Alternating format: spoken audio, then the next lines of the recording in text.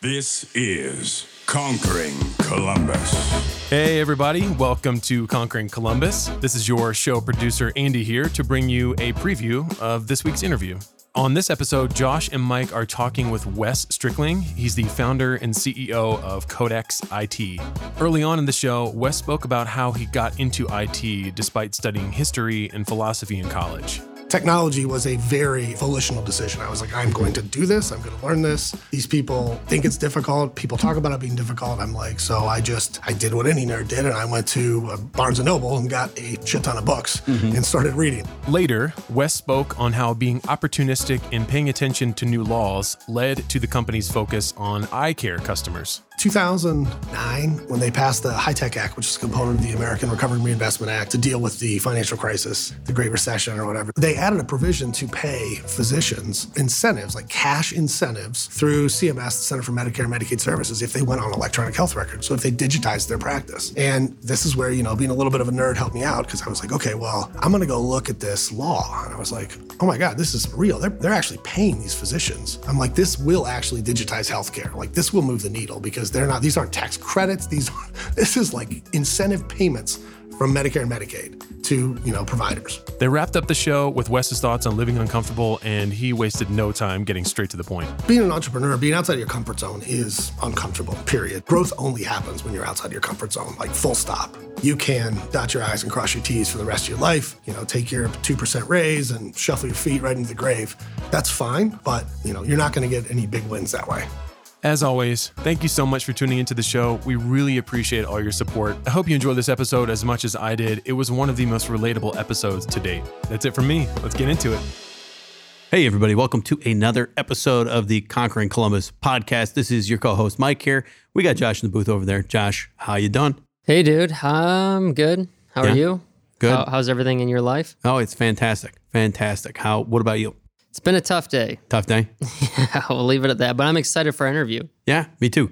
And we'll jump right into it today. We'll skip the small talk and jump right into introducing our guests. So today on the show, we have joining us Wes Strickling, and he is the CEO and founder of Codex IT. Codex IT provides complete managed technology services to multi-office and PE platform eye care groups, and their deep industry knowledge allows them to provide support for all of the moving parts in a modern practice.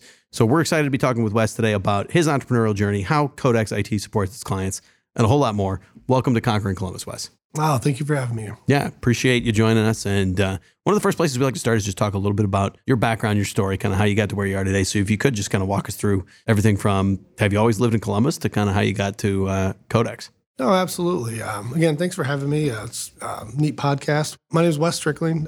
Grew up in Canton, Ohio, so Northeast Ohio. It's a little different than Columbus. I don't know if either of you guys are from Northeast Ohio. I'm not from there. I'm from Oregon, but we had tons of teammates that were from like the Canton area or even a little bit north into, I think it's North Lakewood and just Cleveland, and it's like Canton, Akron, Cleveland. Yeah, we got a lot of friends who live in like Cuyahoga Falls. Oh yeah. Same. So yeah, grew up there. Moved down to Columbus for school.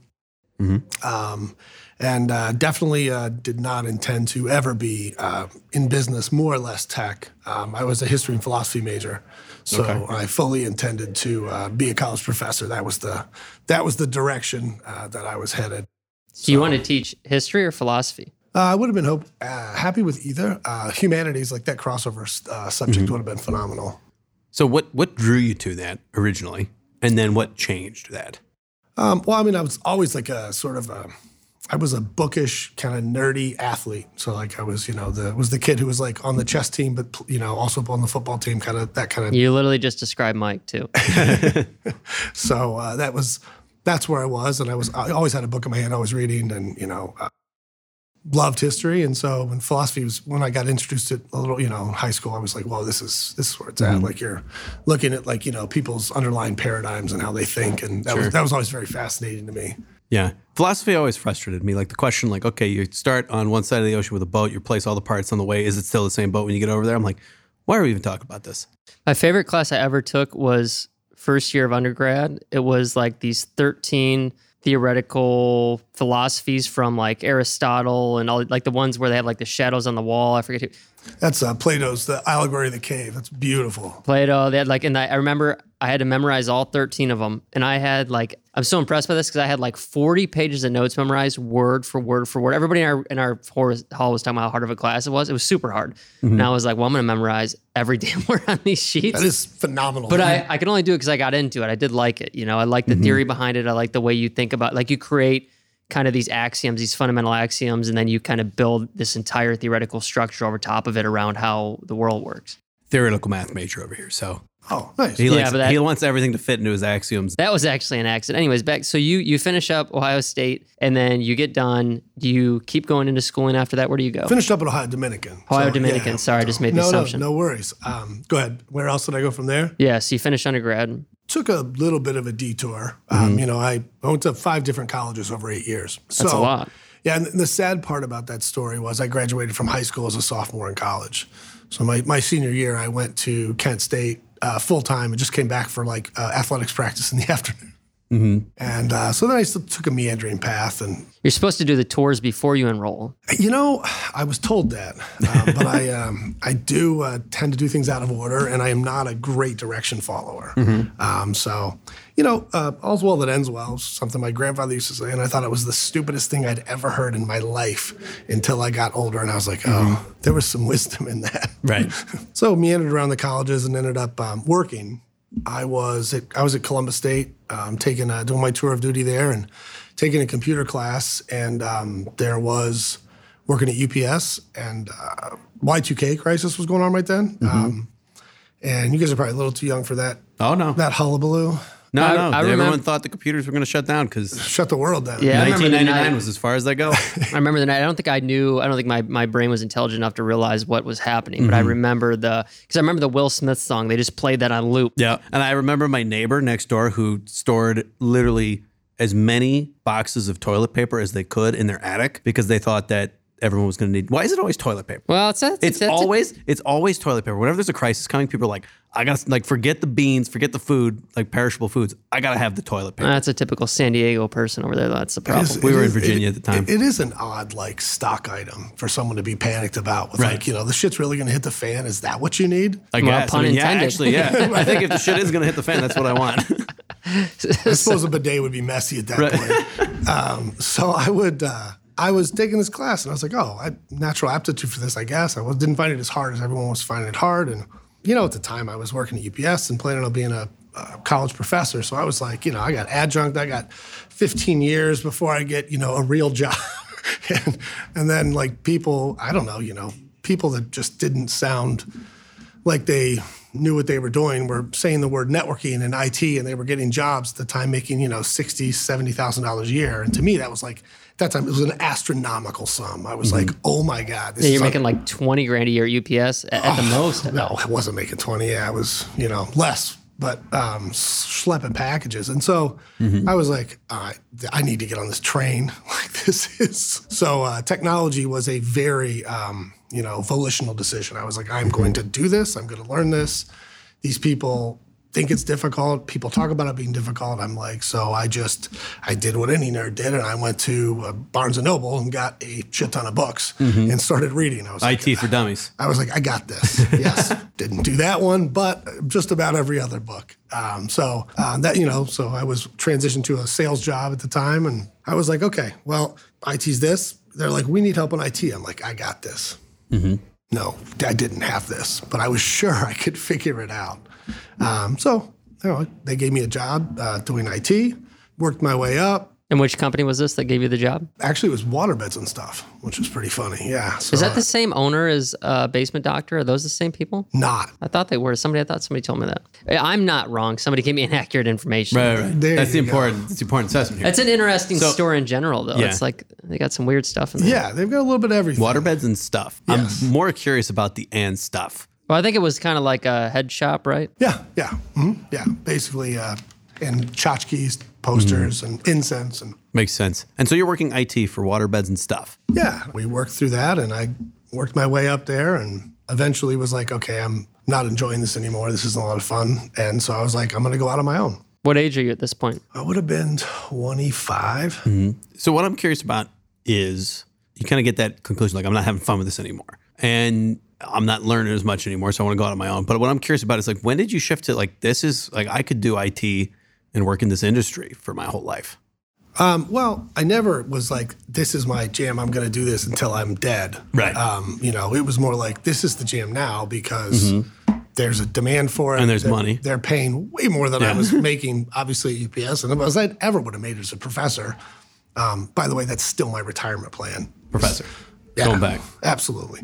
But no, it was never like I was never a kid who played video games. It was purely like an opportunistic decision to move forward in that career path. And, I'm kind of a stubborn, didactic bulldog. So I was like, I'm going to figure this out. I'm going to make myself learn everything about it, and we went from there. What are your motivations, if you can recall that point in life? Were you very career driven and it was about like how much money can I accumulate and how high can I raise my career? Or was it just going with the flow? No, I was never a go with the flow guy, but it definitely wasn't like a career thing. I mean, I had a wife and a very young kid. At 25 already? Yeah, I had I was raising my stepson and my baby girl. I had her when I was 23, and so this was more like survival versus. It was like I need to take this opportunity because it's going to make life easier. It was never like, all right, I'm going to move to this company and then I'm going to move to the C-suite. Yeah, it was more like, hey, like I'd like life not to be so sucky. Kids are expensive.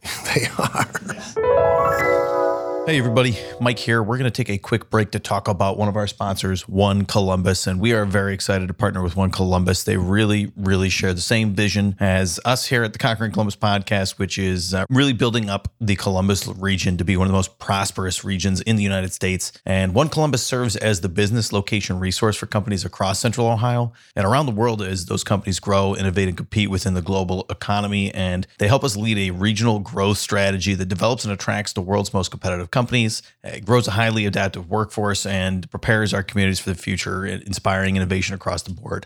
Their mission really is just ensuring the Columbus region is a vibrant place to build businesses and careers. So again, we really appreciate all of their support. You want to learn more about them, go check out their website, columbusregion.com. That's columbusregion.com. Thanks so much for tuning in. We'll be right back into the episode.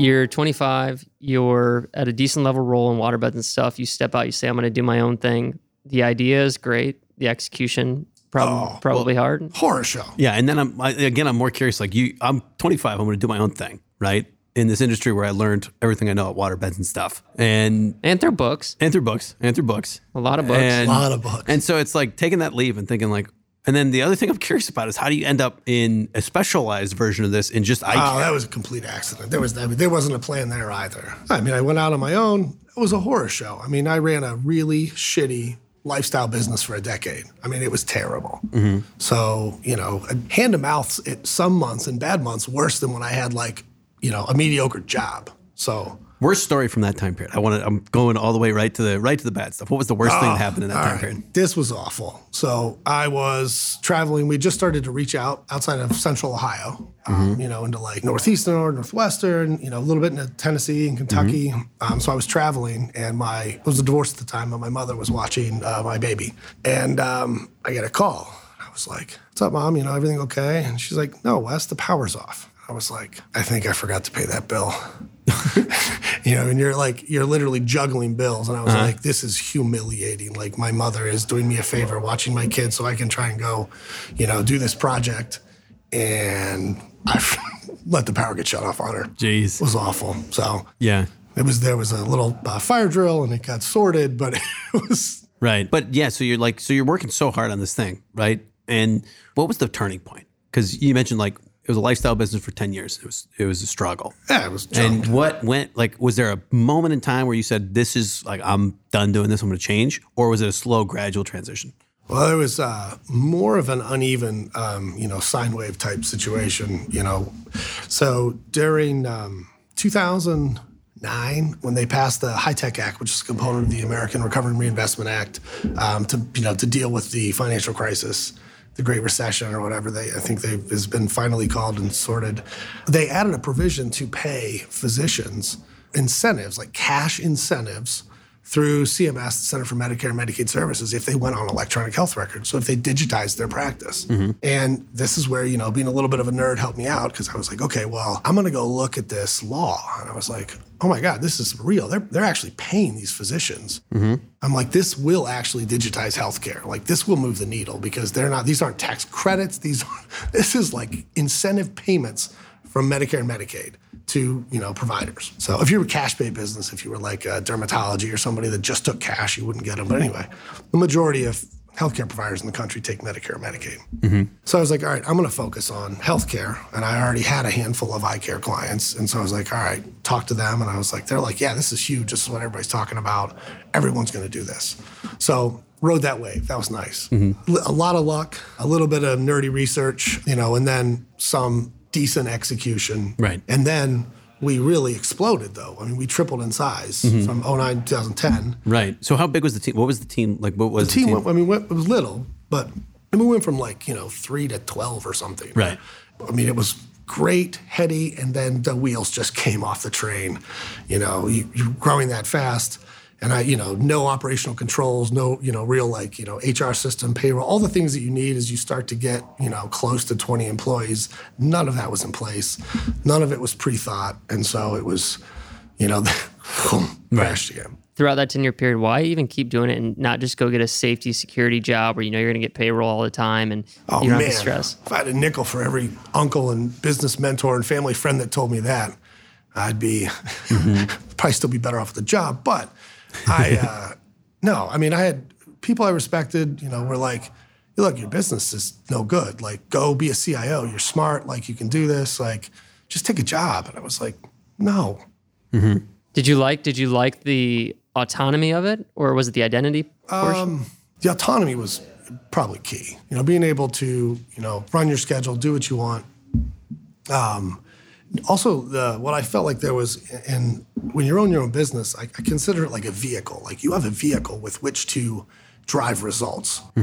Energy, money, time, execution, all those things.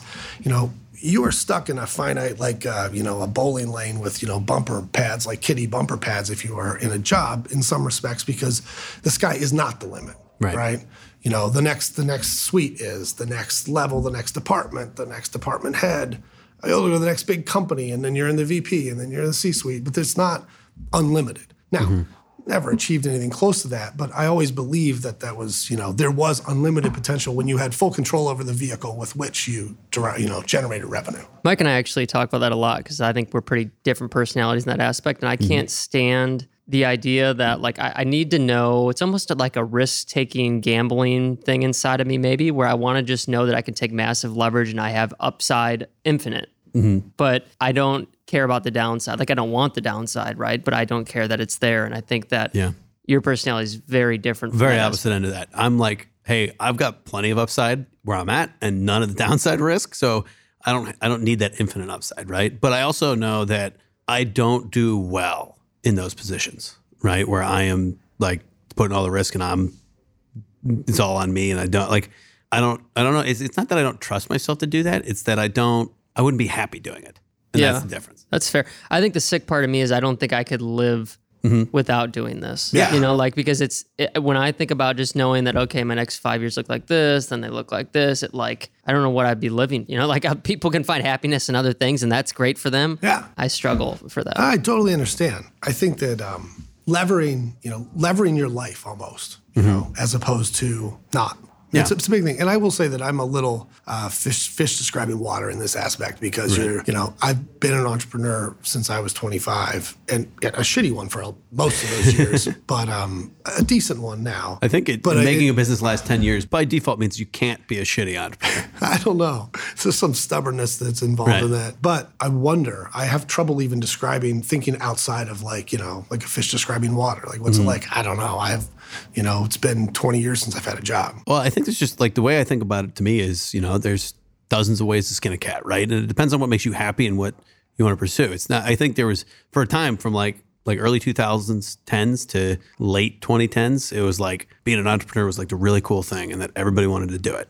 But what people didn't realize is just not everybody's cut out to do that. And it's not everyone's going to optimize their life in a different way. You got to figure out what your niche is. And I have a good friend who's like a hedge fund guy, researcher, like a quant guy. He's Columbia qualitative statistics guy, and he is writes really well, but he wrote an article about basically your trading style needs to reflect your personality or it will never work. If you're going to lever 3-to-1 and, you don't like, that kind of risk, you will always, panic at the wrong moment, draw down, trash your returns, even if the model was right and it was going to work out. So, and I think that entrepreneurship is similar to that. It has to match your personality, which I would say 60 or 50% of that is your risk tolerance. Right. And I appreciate that very much. I think the authenticity and being genuine to yourself is challenging for me in particular. I don't know if other people feel this way. We watch other people make money. There's so many different ways to make money. And I watch other people just kind of fall ass backwards in money, and then you want to chase those things, and I'm like, that's not right for me. But I don't know if you I've struggled very much with that aspect of life. Well, similar, so one of the things that what you just said, I absolutely love. Every week I learn some cool way that someone made like a fortune, and I'm like, oh my God, that's a thing. And that guy's retired, at 45 from it or whatever. That's phenomenal to me. Like, one of the coolest things is finding out these new things that people do and make money at. And I also appreciate your ability to be, realistic enough to talk about the failure for 10 years. Because I think that some people think that it has to happen in 6, 12 months because we hear about that and overnight success. Social media. And I will say that, chasing the shiny object, that's a problem. With most humans, but with entrepreneurs and specifically, right?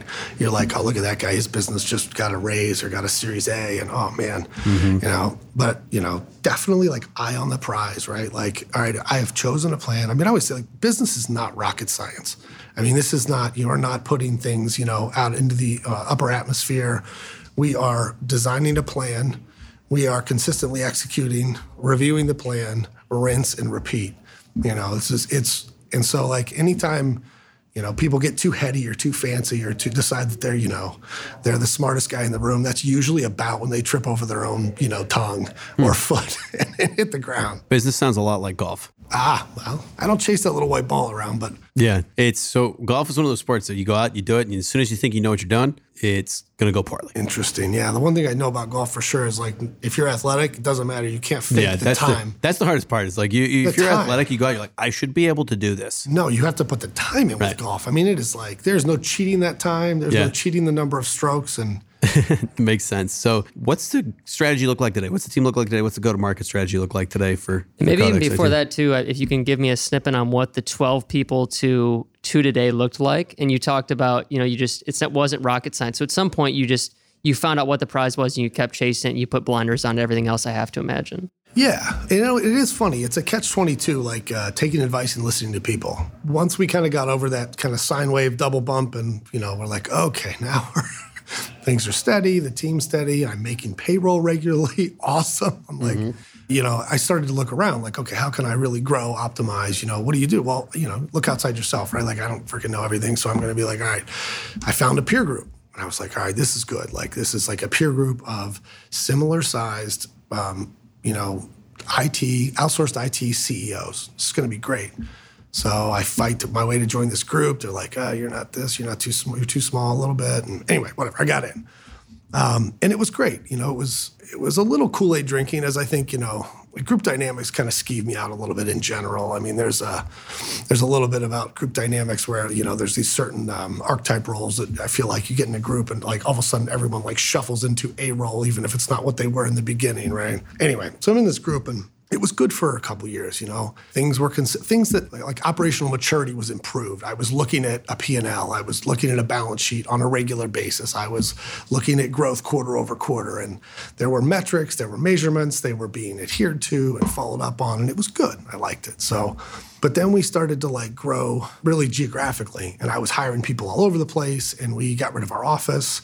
This was in 2012 and 12 and 13. And this group, they basically, they put me up on the cross. They're like, well, you can't, you don't have a company culture because you don't have an office. There's no way. You don't know what your people are doing. How do you manage them? Obviously, I had the last laugh.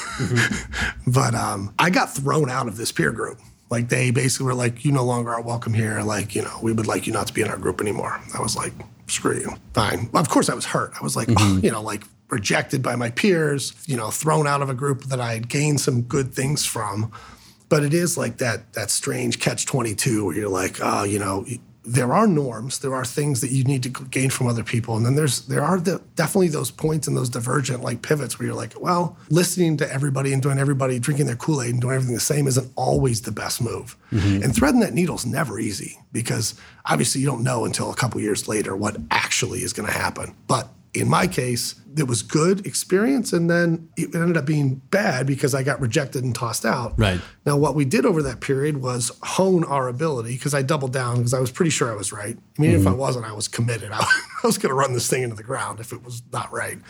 And what we did was we developed like a way to manage staff remotely. This was in 13, 14. We developed hiring processes that, through bad hires and misses, we like tuned it. Like, how do you interview someone in Kansas when you're in, we have staff in North Carolina and Ohio. And so basically how to manage a whole team remotely, we had dialed in by 2015. Yeah. So I had the last laugh when the pandemic hit. That's what I'm curious about. Did any of those people from that previous peer group, 2020 hits, come back to you and say, hey, we need help with this? Nope.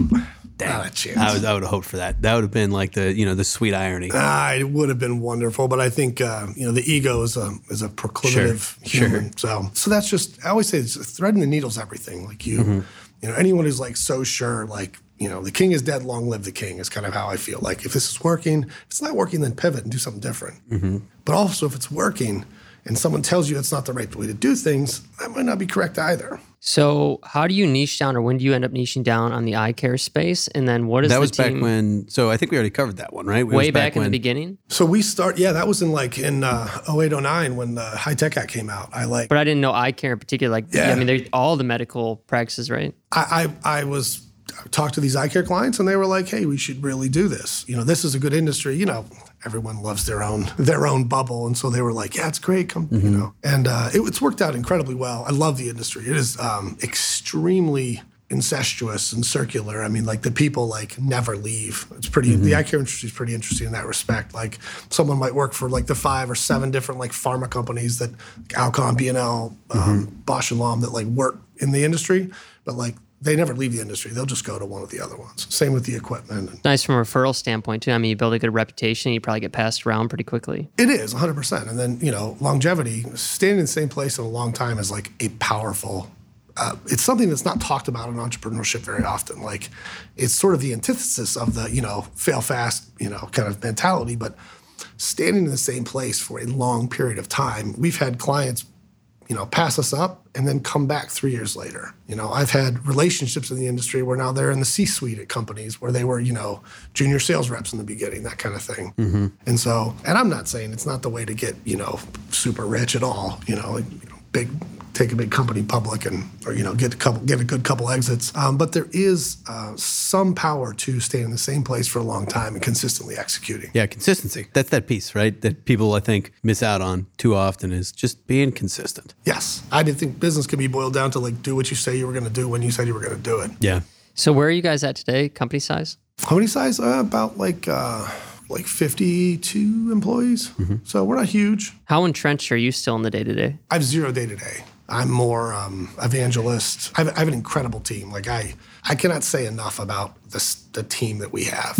Like from the leadership down to like in the trenches, they're awesome. And that is a part of this culture that we built that my peer group said I couldn't build because we were remote, that we figured out how to build. And then, people have been with me for, a decade or more and just entrenched. They love their job. We treat everybody awesome. We pay over market. We have Cadillac benefits.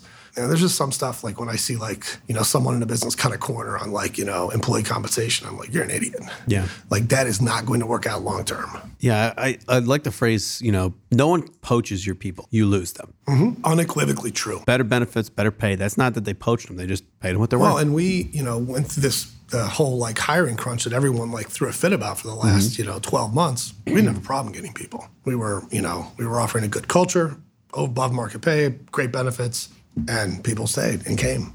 So what about you? I mean, you're kind of hands off to some extent. You got a really good team in place. What are the goals going forward for you? Like, do you have succession plans in place for the business? What does the next chapter look like? Yeah, we have, there's a handful of things. I mean, private equity exit's always, a thing. I get a couple offers a week, but I don't know what they do with my team. We've been down that road a couple times, LOI'd and gone down due diligence and quality of earnings. And I think that I'd probably rather have, a root canal or someone stick bamboo shoots under my toenails than go through that again. I'm sure I will at some point, but that process in and of itself is absolutely miserable, due diligence and quality of earnings. So there's that as an option. You could do an ESOP structure and sell shares to your employees and structure that deal. I'm not sure. I tease some entrepreneurs who always build to sell, and I'm like, well, why would you sell an ATM? Like if it's, right. If it's working and you have freedom, I don't know, like unless you're trying to fly private or something, don't be a pig. It's fine. So, I'm back to basically I speak around the country. I was in Kauai for a week. It was for work for a conference. Then I went to Salt Lake City and stayed in Park City for a week because I bought a company in Salt Lake City. Nice. At the end of the year. Great company, been around a long time. The guy that owns it's awesome. In the same space or somewhere else? Same space. So half eye care. So it was pretty cool. Powder was awesome in Park City. They got 6 inches while I was out there. And then I went straight to Cabo for another conference, eye care conference, and spoke there. And it was nice. That's sort of my role is basically evangelizing, speaking, building up brand awareness. My wife owns her own business as well. We have a real estate company. We do, a handful of other things. Plus there's so many books to read. Yeah. Going back to the books. What do you read? House of Morgan by Chernow. It's a biography of the Chase Bank's growth. Yeah. I'm excited. It'd be the last one. I will have read all of Chernow's biographies after I finish this one. Very nice. I'll have to check it out. I think that's a good place to kind of head towards some of our last questions of the show, Josh, unless I'm missing anything. No, I think you got it. So first one is, you have any advice for our listeners? And so a lot of our listeners out there are in their 20s to 40s, right? Columbus area, obviously interested in entrepreneurial stuff. They want to hear about people in Columbus, but also many of them are entrepreneurial minded themselves. So what advice would you have for them out there?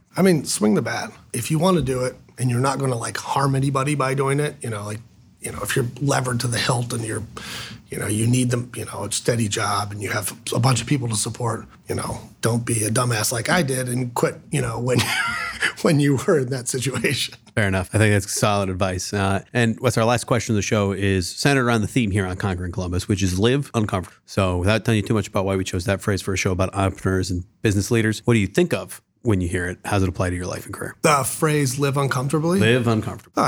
Being an entrepreneur, being outside of your comfort zone is uncomfortable, period. And I think that there's growth only happens when you're outside your comfort zone, full stop. You can, dot your I's and cross your T's for the rest of your life. Take your 2% raise and, shuffle your feet right into the grave. That's fine, but you're not going to get any big wins that way. Right on. Well, Wes, it's been great talking to you. We appreciate you coming on and talking about Codex IT, telling your story. Awesome. Thanks very much for having me. Yeah. And Conquerors, thanks so much for tuning in. If you enjoyed that episode, you want to hear more, just like it, go ahead and hit that subscribe button on whatever podcast app you are listening on. It'll make sure you never miss an interview from us. And if you want to learn more about Codex IT, go to codex-it.com. Fantastic. Thanks so much for tuning in. Appreciate all your support. We'll talk to you next week.